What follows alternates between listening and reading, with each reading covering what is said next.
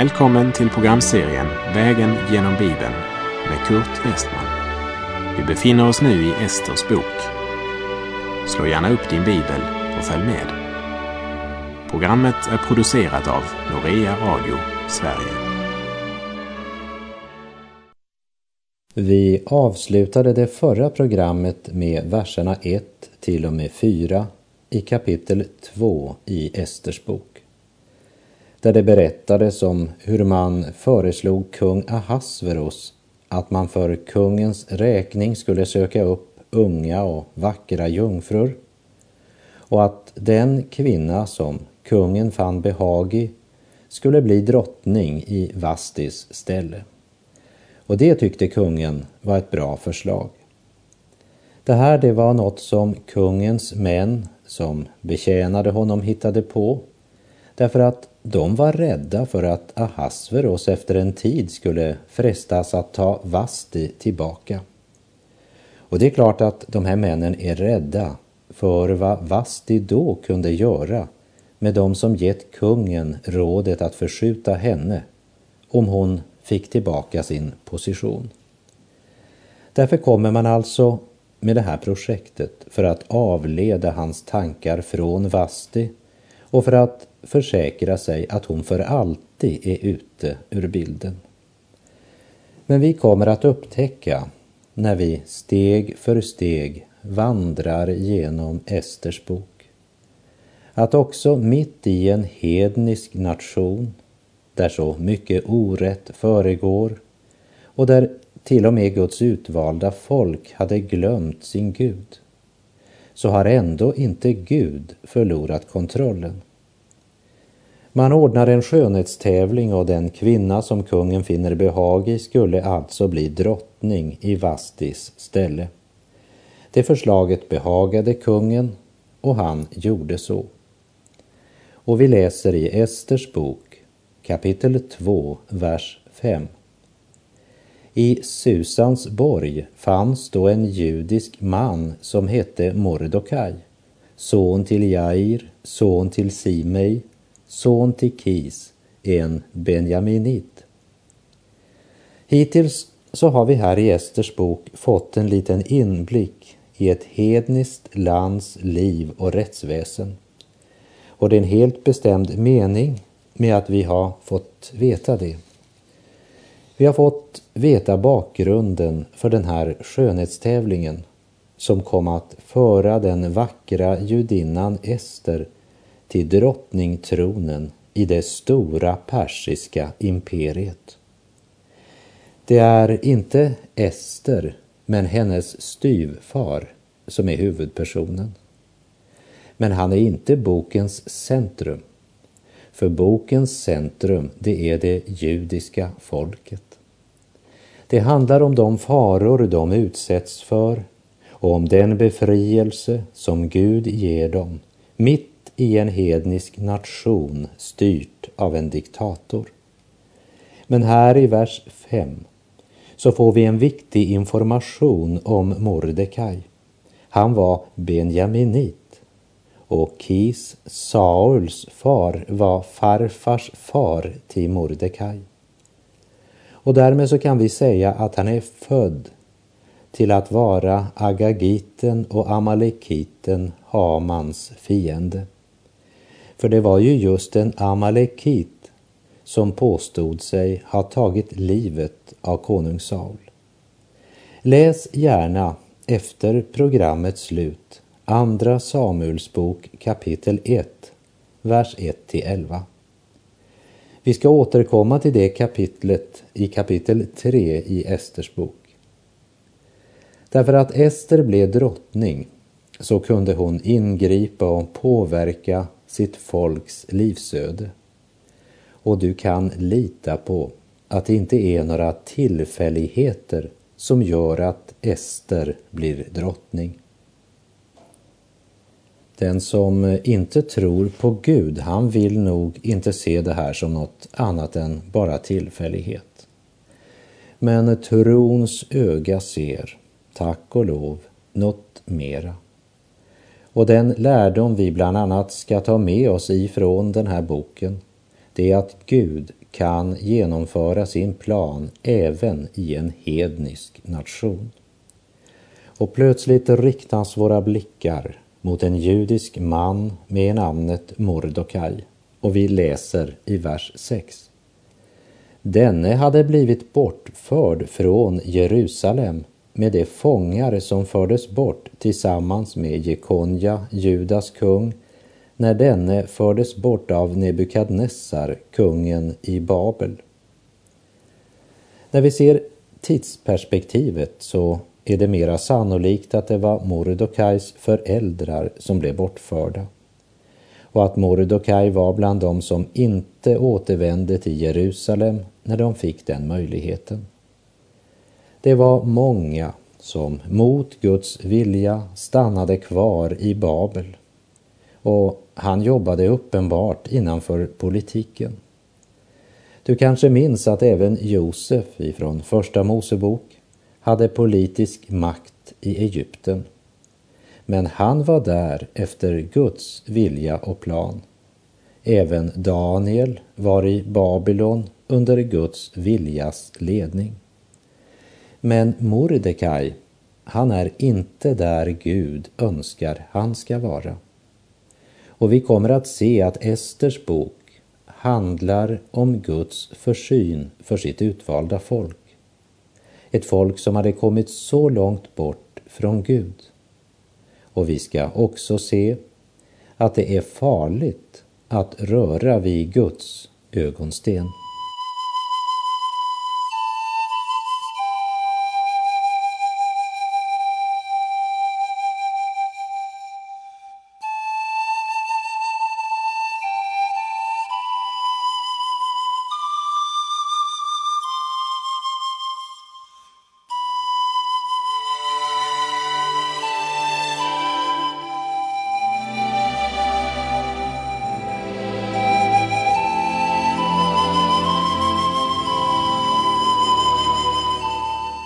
Och om denne Mordokaj så berättas följande i Ester kapitel 2 och vers 7.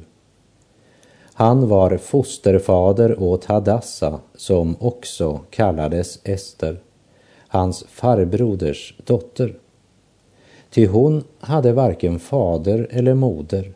Hon var en flicka med skön gestalt, vacker att se på, och efter hennes faders och moders död hade Mordokaj tagit henne som sin egen dotter. Mordokaj var en klassisk illustration på en jude i förskingringen, eftersom han både i sitt namn och även sitt väsen var präglad av att han i generationer hade levt bland hedningar. Men han är ändå annorlunda, därför att han är bunden till Mose lag, och han älskar sitt folk, och han är redo att offra allt för deras bästa. Ester, hon är en bild på en sann judinna som bevarar sin renhet även under de mest orena yttre förhållanden. Hennes hebreiska namn är Hadassa, som betyder myrten. Men sannolikt så skiftade hon namn då hon blev drottning, vilket var en vanlig skick i Österns länder vid den här tiden. Ester betyder stjärna, och hon står som en illustration av en som är villig att offra sig till sista blodsdroppen för sitt folk. Mordokaj hade adopterat henne som sin egen dotter. Ester var uppenbarligen en skönhet både till utseende och sitt väsen. Så när Mordokaj får höra om de unga jungfrur som ska möta kung Ahasveros, och bland vilka kungen ska välja en ny drottning, då blir Mordokaj verkligen intresserad. Och vi läser vers 8 och 9 i kapitel 2. Då nu kungens befallning och förordning blev känd och många unga kvinnor samlades till Susansborg och överlämnades åt Hegai, blev också Ester hämtad i kungshuset och överlämnad åt kvinnovaktaren Hegai. Och flickan behagade honom och fann nåd inför honom. Därför skyndade han att ge henne vad som var nödvändigt för hennes beredelse, likaså den mat hon skulle ha, samt att ge henne från kungshuset de 7 tärnor som utsågs åt henne. Och han lät henne med sina tärnor flytta in i den bästa delen av kvinnohuset. När det gäller just denna behandling så har jag inte så stor respekt för Mordokaj. Men innan vi har vandrat igenom alla kapitlen i Esters bok så kommer jag att ändra uppfattning. Men just nu känner jag ett visst förakt för mannen. För det första så hade han varit olydig mot Gud genom att inte återvända till sitt land när han fick möjligheten till det. Sedan så är det ett definitivt brott mot den mosaiska lagen när han utelämnar Ester till den här skönhetstävlingen i hopp om att hon ska bli nästa drottning. Det var ju bara en som kunde vinna, och för alla dessa som inte vann så blev de automatiskt förda till kungens harem. Så om Ester inte vann så hade hon varit tvungen att bli kungens bihustru och leva isolerad resten av livet. Allt det här det tyder på att varken Mordokaj eller Ester tillhörde de pietistiska och strängt lagtrogna judarna. Så Mordokaj är en helt annan typ än vad till exempel Daniel och hans 3 vänner var. Mordokaj gav Ester order att tiga om sin tro. Och vi läser i vers 10. Men om sitt folk och sin släkt hade Ester inte sagt något, ty Mordokaj hade förbjudit henne att säga något om det. Det ögonblick Mordokaj och Ester förnekade sin nationalitet så förnekade de också sin religion. Och genom att de hade förblivit i fångenskapens land så var de utanför Guds vilja. Och när vi är utanför Guds plan med våra liv så tystnar också ofta vårt vittnesbörd. Men till Mordekajs fördel så måste vi ju säga att det var inte personlig vinning som drev honom, vilket vi också kommer att upptäcka senare.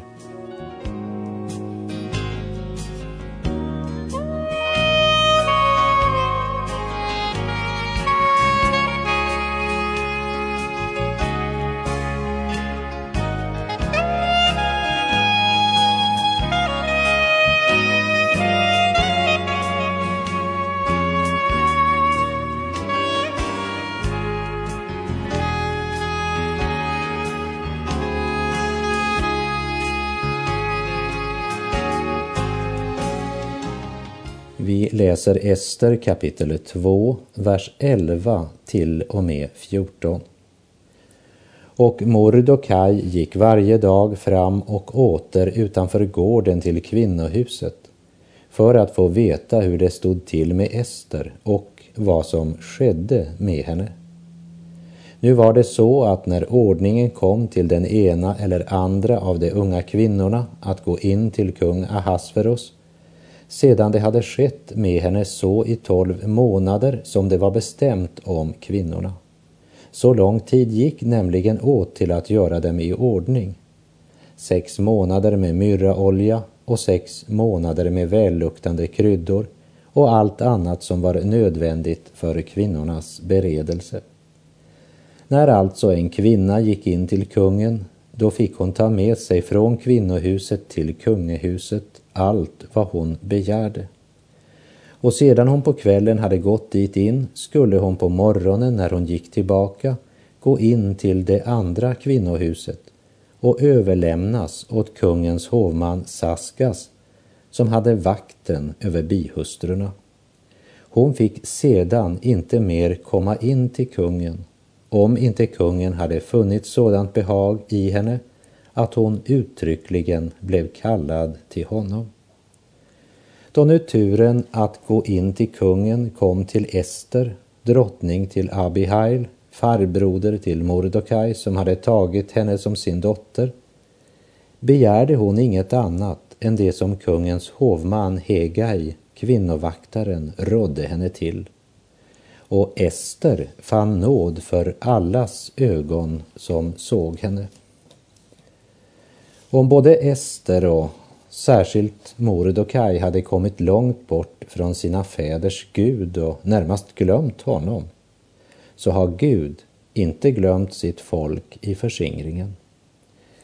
Vi märker att Gud håller handen över det som sker. Orsaken till att Mordekaj varje dag gick fram och åter utanför gården till kvinnohuset som en osalig ande, det var ju därför att han inte hade den trygghet och vila som den kan ha, som vet att han är i Guds vilja med sitt liv. Mordekaj är helt beroende av de yttre omständigheter. Men hade Mordokaj glömt Gud, så hade Gud inte glömt Mordokaj. Och framför allt inte glömt sitt egendomsfolk och sitt löfte. Efter ett år med förberedelser hade tiden kommit för var och en av jungfrurna att gå in i kungens kammare. Och när Ester gick in till kungen så fick hon ett stalltips av hovmannen. Och det var Hegai som sa att hon skulle inte begära något annat än det som han rådde henne till. Vi läser vers 16 och 17. Ester blev hämtad till kung Ahasveros i hans kungliga palats i 10:e månaden, det är månaden Tebet i hans 7:e regeringsår. Och Ester blev kungen kärare än alla de andra kvinnorna, och hon fann nåd och gunst inför honom mer än alla de andra jungfrurna, så att han satte en kunglig krona på hennes huvud och gjorde henne till drottning i Vastis ställe. När kungen fick se Ester så var saken klar för hans del. Och det som nu sker, det är inte tillfällighet, men det är ett led i Guds försyn för sitt utvalda folk. När vi kommer till nästa kapitel ska vi se att det var nödvändigt för Gud att i förväg bereda marken för att skydda sitt folk. Och det är orsaken till att det hedniska persiska hovet har fått en plats i bibelhistorien. Esters bok är som en spännande roman, men den är som sagt i högsta grad en historisk verklighet. Och vi kommer att upptäcka att också mitt i en hednisk nation, där så mycket orätt föregår och där till och med Guds utvalda folk hade glömt sin Gud, så har ändå inte Gud förlorat kontrollen. Vi läser Ester kapitel 2, vers 18. Och kungen gjorde ett stort gästabud för alla sina furstar och tjänare, ett gästabud till Esters ära, och han beviljade skattelindring åt sina hövdingdömen och delade ut gåvor så som det anstod en kung. Som du säkert minns så började Esters bok med en väldig fest. Men nu är det en annan fest, Esters fest. Och det är nu 4 år sedan kungen förskjutit drottning Vasti. Vad som bör nämnas här, det är att om Ahasveros, som vi tidigare antagit, är samma person som Xerxes, så har det persiska angreppet och nederlaget mot Grekland skett sedan förra festen. Så utgångspunkten för den här festen är en annan än då Ahasveros skulle tända alla stormän på idén att angripa Grekland. Det vill säga, Ahasveros, han har för första gången förlorat ett stort slag. Grekland blev inte en del av det persiska riket. Men det är fortfarande en stormakt. Ahasveros är fortfarande kung över Persiens och Mediens rike, som sträckte sig från Indien ända till Etiopien med över 127 hövdingdömen.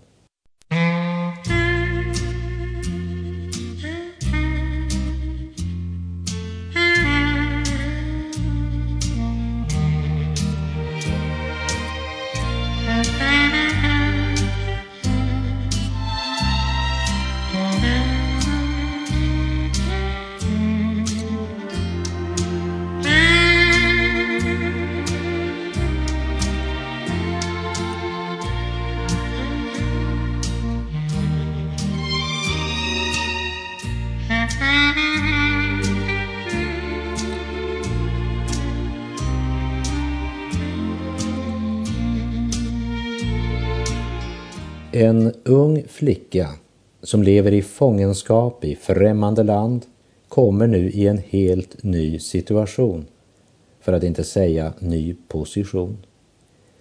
Men även Mordecai hade fått en ny position. Kanske har det att göra med att han var den nya drottningens fosterfar. Vi läser Ester kapitel 2, vers 19. Längre fram samlades jungfrur för andra gången ihop och Mordecai satt i kungens port. Mordecai hade fått en ny position. Inte ett jobb, men en position. Han sitter i kungens port. Det vill säga han har blivit domare. Och det är inte osannolikt att Ester har berättat för kungen om sin goda fosterfar. Det vet vi inte säkert, men vad vi vet det är att nu sitter han i alla fall i kungens port. Han har en position. Och vi läser vers 20. Men Ester hade, som Mordecai befallde henne, inte sagt något om sin släkt och sitt folk. Ty Ester gjorde efter Mordecais befallning, liksom när hon var under hans vård. Här möter vi Esters ödmjukhet. Hon kunde ha utnyttjat sin makt till att frigöra sig från Mordecai, men hon följer hans råd. Och den ödmjukheten är en viktig del av judarnas räddning. Vi läser verserna 21 till och med 23. Vid den tiden medan Mordecai satt i kungens port blev Bigetan och Teres, två av de hovmän hos kungen som höll vakt vid tröskeln, förbittrade på kung Ahasveros och sökte tillfälle att bära hand på honom. Och vi läser vers 21 till och med 23. Vid den tiden, medan Mordecai satt i kungens port, blev Bigetan och Teres, två av de hovmän hos kungen som höll vakt vid tröskeln, förbittrade på kung Ahasveros och sökte tillfälle att bära hand på honom. Om detta fick Mordecai kännedom, och han berättade det för drottning Ester. Därefter talade Ester om det för kungen på Mordecais vägnar. Saken blev nu undersökt och bekräftad, och det blev båda upphängda på trä, och detta upptecknades i krönikan för kungen. Där Mordecai sitter i kungens port så hör han två män samtala när de passerar honom. Och han hörde att de nämnde kungens namn. Han spetsar öronen. Och så får han därmed veta att dessa två, de planerar att mörda kung Ahasveros. Ju närmare man kommer maktens centrum i en diktaturstat, desto större är fruktan och osäkerheten, inte minst för diktatorn själv. Kungens port var ju dels ett domarsäte där juridiska saker avgjordes, samtidigt en samlingsplats för alla kungens tjänare, och det är sannolikt där som han har fått höra om de två dörrvaktarnas planer att mörda kungen. Genom Mordecais snabba reaktion så räddas kung Ahasveros liv. Och den här händelsen, den blir alltså nedskriven i kungens krönika. Det var mer än en som önskade livet av kungen. Den som har en maktposition har alltid fiender. Men genom denna fiendskap uppenbarades också att Mordecai var en av kungens verkligt lojala och pålitliga tjänare. Och inte heller detta är någon tillfällighet.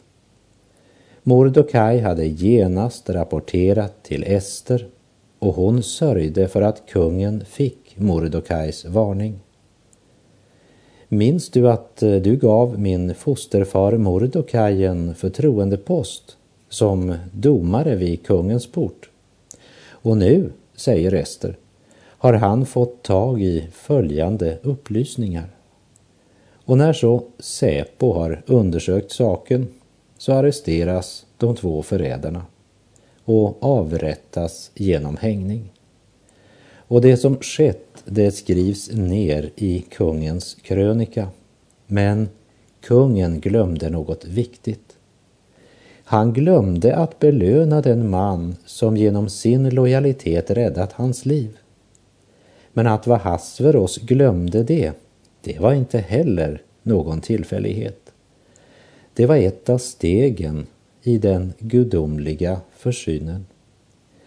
Men för Mordokaj var det kanske förvirrande, för han levde ju inte medvetet under Guds ledning, trots att han var en del av Guds försyn för sitt utvalda folk. Kanske undrade Mordokaj ibland om kungen visste att han var jude och fruktade kanske att det var därför att han inte blev hedrad för sin insats. Mordokaj visste ju inte att allt detta skedde därför att Gud grep in i historien.